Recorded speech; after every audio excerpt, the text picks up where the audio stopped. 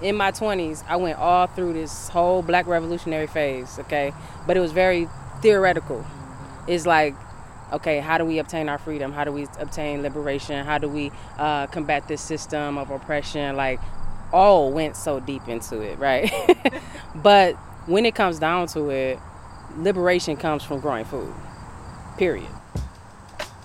I'm Amanda Alexander, founding executive director of the Detroit Justice Center. And I'm Whitley Granberry, staff attorney at DJC. And this is Freedom Dreams, the show where we believe another world is possible, and we're talking to the people who are building it. Casey unfortunately couldn't make it to today's taping, but they'll be back for season 2. I'm going to do my best to make up for them today. I am so happy to have you co-host with me today, Whitley. So much of the work that you lead at DJC focuses on building collective power through our economic equity practice. You and that team support organizations who are launching community land trust, worker-owned cooperatives, and other solidarity economy initiatives. And today, in our season 1 finale, we're talking about growing power and the connections with land. Yes, last time I was on Freedom Dreams was as a guest for the How Can Cooperative Economics Build Collective Power episode. We were joined by one of our clients, Jerry Hebron of Oakland Avenue Urban Farm. She's an amazing leader in Detroit's incredible urban farming movement. I'm excited to be back and to talk with other leaders in the city who are nurturing Black farmers in Detroit by helping them to secure land. I'm Linnell, and we're at Home Ec Gardens. Name may change, depends, I don't know. But for now, that's what it is. Over here on the west side of Detroit.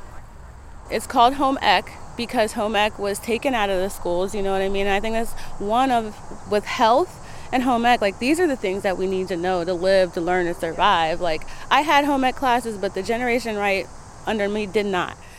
That's Linnell Herndon, one of the first beneficiaries of the Detroit Black Farmer Land Fund, which we'll learn a lot about today. For me, I stand on the shoulders of my great-great-great-great-grandparents who I found out bought their farmland in 1865. Right? That's Erin Bevel. She's a co-founder of the Detroit Black Farmer Land Fund. Another one of the co-founders is Tafira Rushton, who you heard at the top. The Detroit Black Farmer Land Fund is rebuilding intergenerational land ownership for Black farmers in Detroit, helping them with land acquisition and farm support. I spoke with Erin and Tafira this past summer at Linnell's farm, Home Ec Gardens.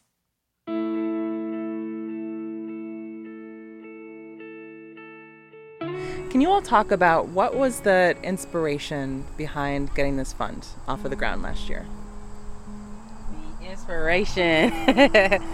I've been working with a lot of farmers on their land purchase process in the city. I began to collect some data around who owns their land, who doesn't. We have all this vacant land, right? We have like a third of our city is vacant, but accessing ownership has been a hurdle over the years, right? And so we got a land bank in the city, and they acquired I think to date, I don't have the exact number, but it's something like 90,000 parcels or something like that in the city, and a lot of power. So it's also just like watching people interface with the land bank and watching people try to go through this process has been kind of heartbreaking because people get lost in the sauce. People don't understand how to navigate the systems, and that's kind of like a thing for me. It's like helping people to navigate a system that's not even really for them, right? You know what I mean? So Tafira began to realize if they could help folks come up with just a little bit of money, like a few $1,000s in some cases, and help those local growers navigate the system of land purchase, they could do some real good. And then 2020 came, and we all were just like feeling the funk of 2020, like the real inequities had just really came to the surface, right? And so we're like, let's do this. Like, now's the time. And we did it.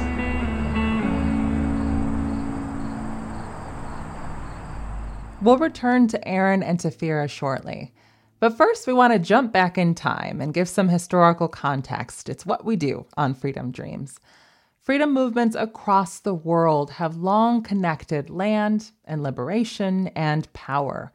For anti-colonial movements in the past and still today, regaining access to land that you and your people were displaced from is a core part of what it means to be free. I was lucky to learn this up close when I first went to South Africa way back in 2003. I was interviewing members of the Landless Peoples Movement for my college thesis. It was less than a decade after the transition from formal apartheid, and several social movements, including the LPM, had begun to question and challenge the direction that the country was going in. The Landless Peoples Movement even refused to recognize South Africa's democracy as legitimate because land had not changed hands. They said that South Africa was just a ballot box democracy. So yes, more people could vote, but it wasn't a true democracy because less than 3% of land had changed hands from white people to black people. The LPM and other movements said we're not free while a quarter of the population still lives in shack settlements without water or electricity. We're not free as long as people don't have access to the HIV treatment that they need. So people began taking matters into their own hands and occupying land, fighting for housing, fighting against water shutoffs, and demanding HIV treatment. I was fortunate to learn from LPM members and other activists who were still trying to salvage their revolution. They insisted that they had not risked their lives or spent decades in prison or exile. They hadn't buried comrades only to live in the most unequal and heavily securitized country on the planet. The freedom struggle wasn't just about the right to vote, just like it wasn't just about voting or civil rights in the US. We are not free until all of us have safe housing, safe water, a fulfilling livelihood, excellent health care. They taught me to be laser focused on what true freedom means and not to settle for things like formal equality or even a beautiful looking constitution like they have in South Africa. We're not free until material conditions have changed and people have what they need to live well and all of our communities are thriving. And so as we're exploring in this episode, having land is a core part of self-determination for communities, whether in South Africa or here in Detroit, or in the Land Back movement, a call to return native land to native people in the Americas. Sometimes it's about having land to be able to feed yourself and your community, as we see in the urban farming movement here in Detroit. Sometimes it's about being able to stay put where you are and form a community land trust with your neighbors and not be priced out by gentrification. Sometimes it's about reclaiming ancestral lands. In each of these scenarios, it's about self-determination and developing or continuing a relationship with the land that's sustainable. Those are some powerful lessons you learned, Amanda.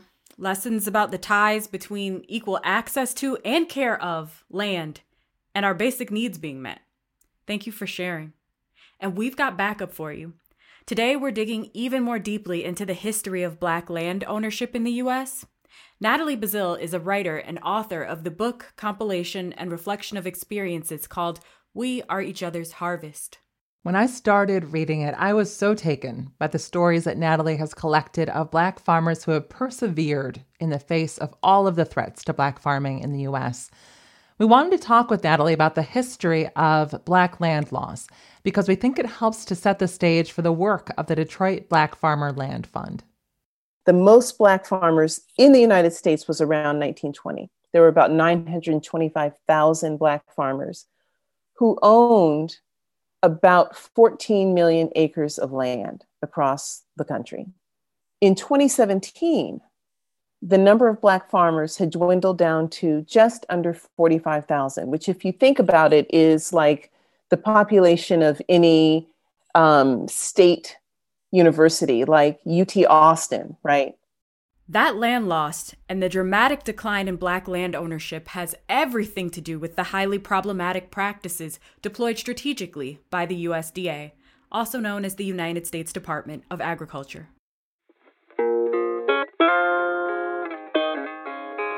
So what does that mean?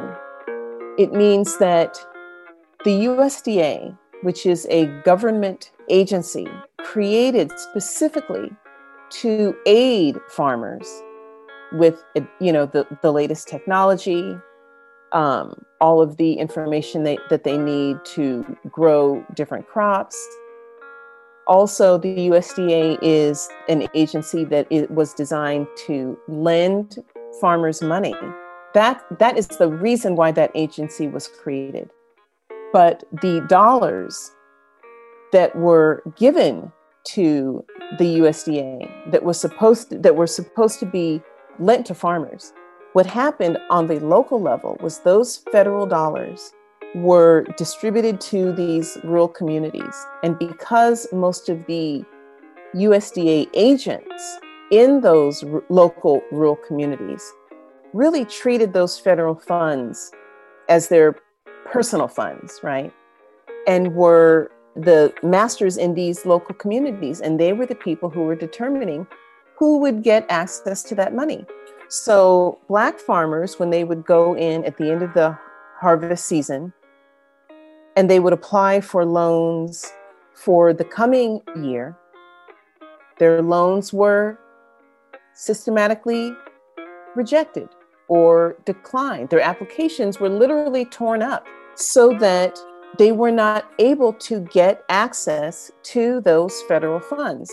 If their loans were approved, the approval process was extended well beyond the season when those farmers needed to buy seeds, needed to buy fertilizer, needed to buy equipment. So what did that mean? It meant that there was a cascading effect of these discriminatory practices. Because if you can't get the loan on time, that means you can't get the seeds on time. If you can't get the seeds on time, you can't plant on time. If you can't plant on time, you're not going to have a viable crop to harvest the coming year. And if you don't have a viable crop to harvest, it means that you don't have the income to pay back the loan. This type of thing happened year after year, generation after generation, specifically to Black farmers. And when Black farmers would get farther and farther behind with their loan payments, or they defaulted on their loan through no fault of their own, then the government would come in, and the USDA would come in and they would seize these farmers' assets, not just their farms, but their homes, their cars, their personal assets.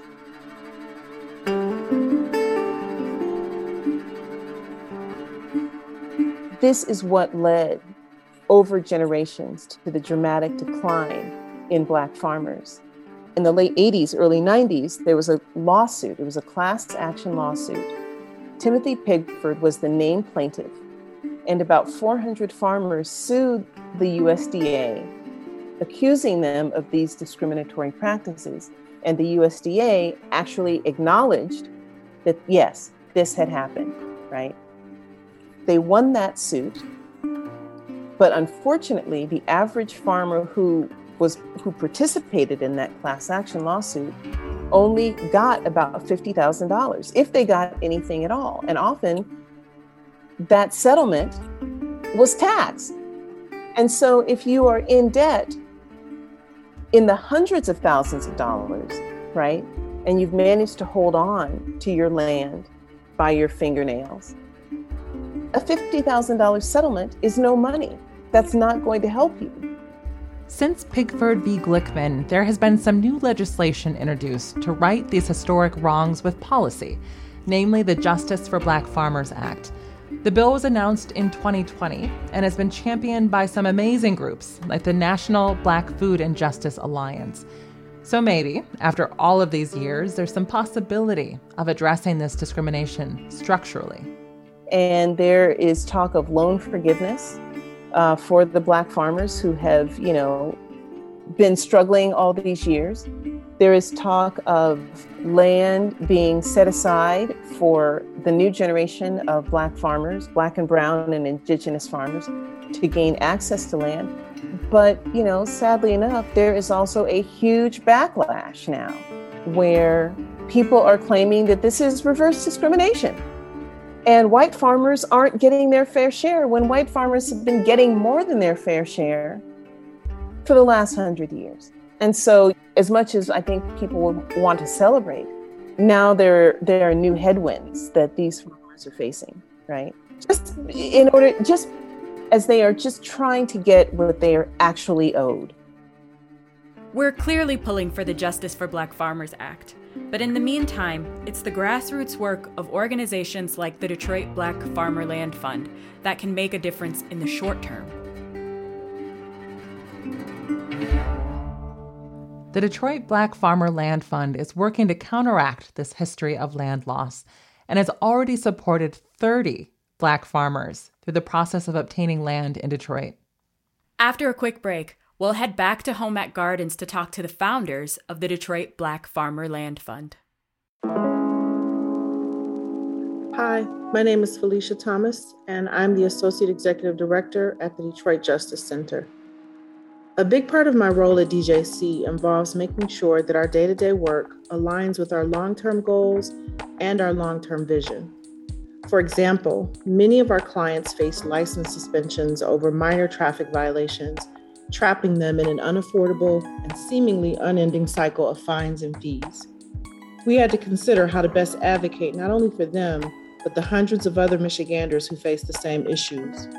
Thanks in part to the advocacy of our attorneys, new traffic laws have been put in place in Michigan that will allow people to regain their driver's licenses, which has a positive impact on not just them and their families, but the community as a whole.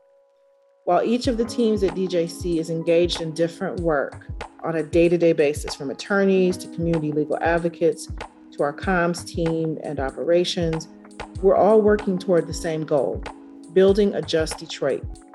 If you'd like to support us, you can donate to DJC at detroitjustice.org/donate.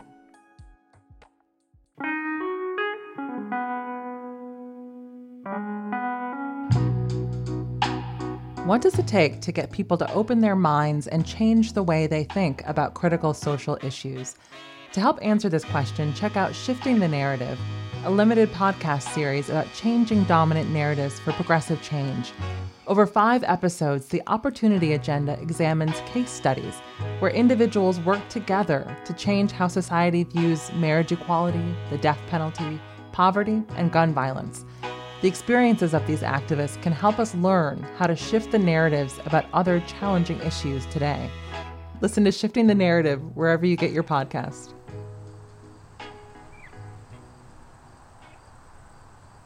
I am back at Home at Gardens on Detroit's West Side, and I'm sitting with Aaron Bevel and Tafira Rushton, co-founders of the Detroit Black Farmer Land Fund. Their goal is to rebuild intergenerational land ownership for Black farmers in Detroit. They launched the fund on Juneteenth, 2020. Here's Aaron Bevel. But I mean, Juneteenth also, of course, represents for Black people, like, that was the beginning of the Black farmer in a lot of sense, because it's like that was the end of slavery. So it was like you weren't farming for someone else, you weren't growing someone else's food, you weren't doing anything for anybody else. Like, now it was the time when it was like we can dream about doing this for ourselves. And so it was just a beautiful kind of way to build together. Even like for me, I stand on the shoulders of my great-grandparents, who I found out bought their farmland in 1865, right? So I mean, like, this is it's me. And like when we talk about agriculture and we talk about returning to the land in this way and Black land reclamation, like, it's also about like ancestral justice and ancestral healing and like coming back to something, a seed that was planted that year for us to be able to do this for ourselves. So I mean, Juneteenth is important for those reasons as well. Thank you. So you launched the fund. Your goal was $5,000. And what was the response? Didn't we meet it in like one day? Yeah, Was it like a couple hours. It was. Yeah. I was out kayaking, and I was like, That's the way to do it. yeah. So I was like, it was Juneteenth. I was like, we're taking a day off. Right, before it was a national holiday, right? Like, yeah. And I'm like, whoa. And like, yeah, the response was amazing from the community. And I just really feel like, folks in Detroit were ready to really put their money where their mouth was in terms of equity and justice. And so, I mean, Black, white, brown donors of all sizes, $5, $10, up to $10,000 donated. And then we ended up with, I think 65,000 was the end, like within a month. It's amazing. So then you have the money And then you were able to match that with how many farmers initiated? Talk about that process of getting the money to the farmers and what kind of visions that they had for their farm. 60 farmers applied. And so we went through this like rigorous review process. We were like, okay, now how do we choose? How do we choose fairly? You know what I mean? Like, we looked at like, how is the farmer relating to the community and the neighborhood around them? What steps have they done to do that? What kind of experience do they have farming? Do they have, will they make this a successful project? One of the bigger things that we really kind of distilled down and defined for this when we came going into our second year of fundraising was like we're about like Black intergenerational farmland ownership. And so when we're able to kind of pick up and maybe have that dream again, right? So like this is something that maybe we can pass down to our children or pass to another farmer or pass to another Black agriculturalist. Like that's so powerful. And so, I mean, that's a really big piece. So we really made sure too that our application, made sure that people understood like this is where we're at. I mean, I know that you guys are making some really deep connections between like land and self-determination and power and Black food sovereignty too. Can you say more about kind of like what you mean when you say Black food sovereignty and self-determination? Yeah.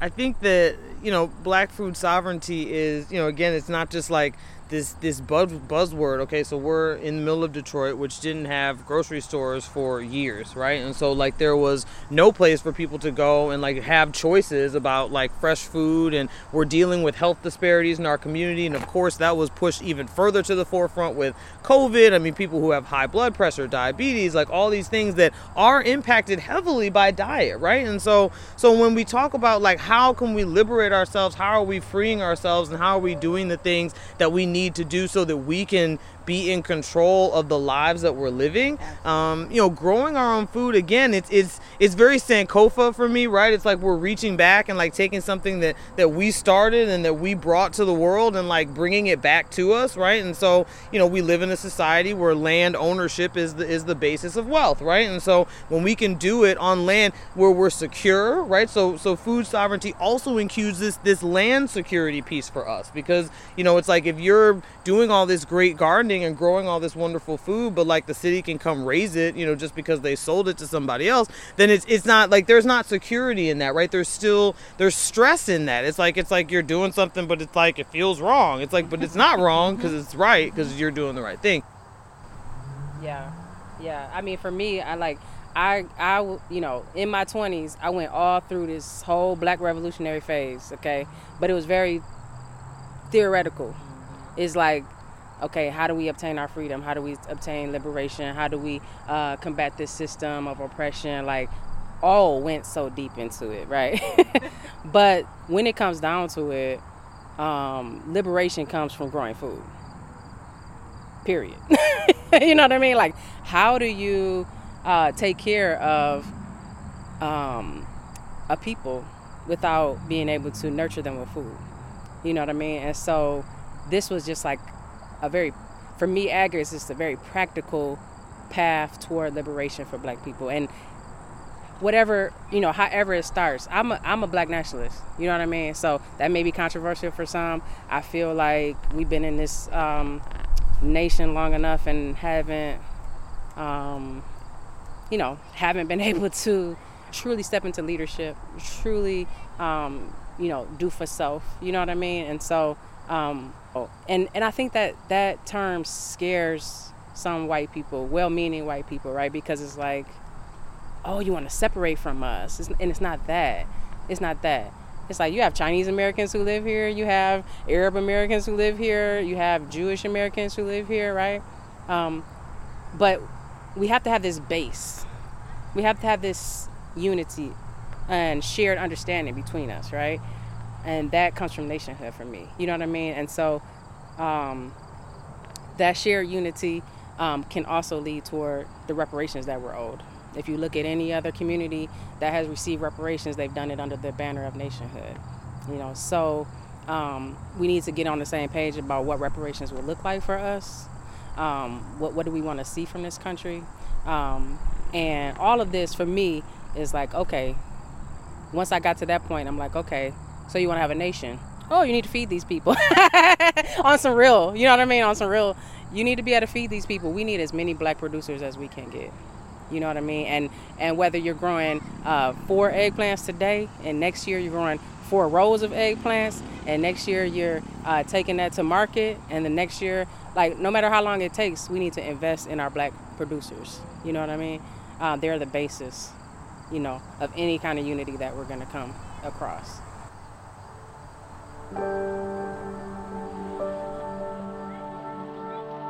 So the very last question we have for you is one that we ask everyone on the podcast. What is your freedom dream? So 50 or 100 years out, what is your dream?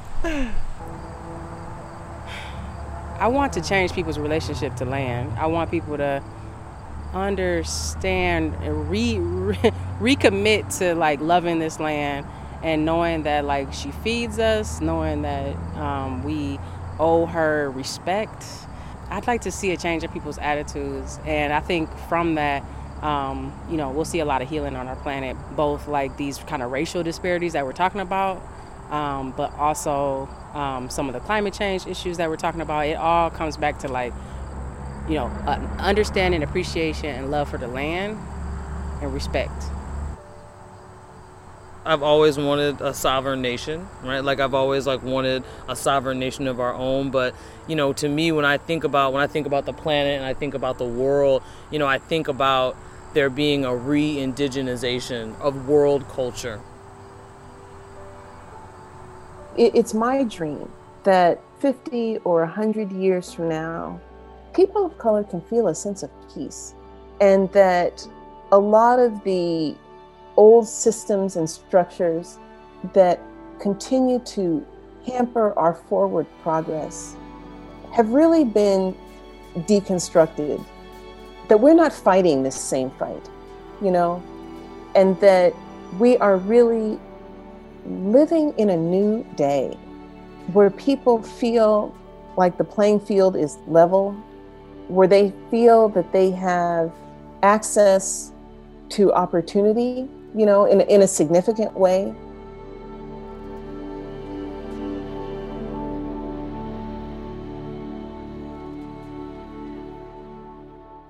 Those are the freedom dreams of 3 of our guests today: Natalie Bazile, Tafira Rushton, and Aaron Bevel. And thanks to Linnell Herndon for hosting us at her farm, Home Ec Gardens.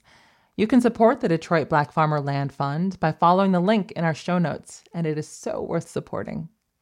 One final point I want to make is that a lot of our discussion today has focused on land ownership. We also want to remember that this land is older and has a longer memory than we do. We want to honor and respect this land so that our babies and grandparents, our loved ones, can access this life-giving land. These are firsthand lessons I've learned from my work with burgeoning community land trusts and cooperative businesses in the city. Thank you so much, Whitley.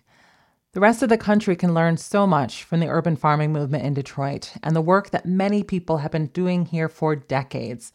I think of folks like Malik Yakini and the Detroit Black Community Food Security Network. I think of Wayne Curtis and Myrtle Thompson Curtis at Feed 'em Freedom Growers over on the East Side. They, like the founders of the Detroit Black Farmer Land Fund, have so much to teach us about how to grow food, but also how to sustain a community, politically, spiritually, and economically. You can get Natalie Bazile's book, We Are Each Other's Harvest, from your local independent bookstore. And speaking of being each other's harvest, the title of Natalie's book comes from a Gwendolyn Brooks poem. It's called Paul Robeson, and we want to read it here. That time we all heard it, cool and clear, cutting across the hot grit of the day. The major voice, the adult voice, foregoing rolling river, foregoing tearful tale of bale and barge and other symptoms of an old despond. Warning in music words, devout and large, that we are each other's harvest. We are each other's business. We are each other's magnitude and bond. That's the perfect note to end this first season of Freedom Dreams on. We've talked to incredibly powerful organizers and community builders this season who have shown us what's possible when we orient toward each other, when we put our energy into building communities that leave no one behind. We've learned that it's possible to empty city jails and defund police departments. We've learned it's possible to create youth-led healing hubs, radical well-being centers, and to build worker-owned cooperative businesses. These are the people and the experiments that inspire me most and that keep me going when this work is hard, and it is so often hard. And we're only getting started. We'll be back with season 2 later this year. And in the meantime, we'll drop a couple of special episodes, so stay tuned.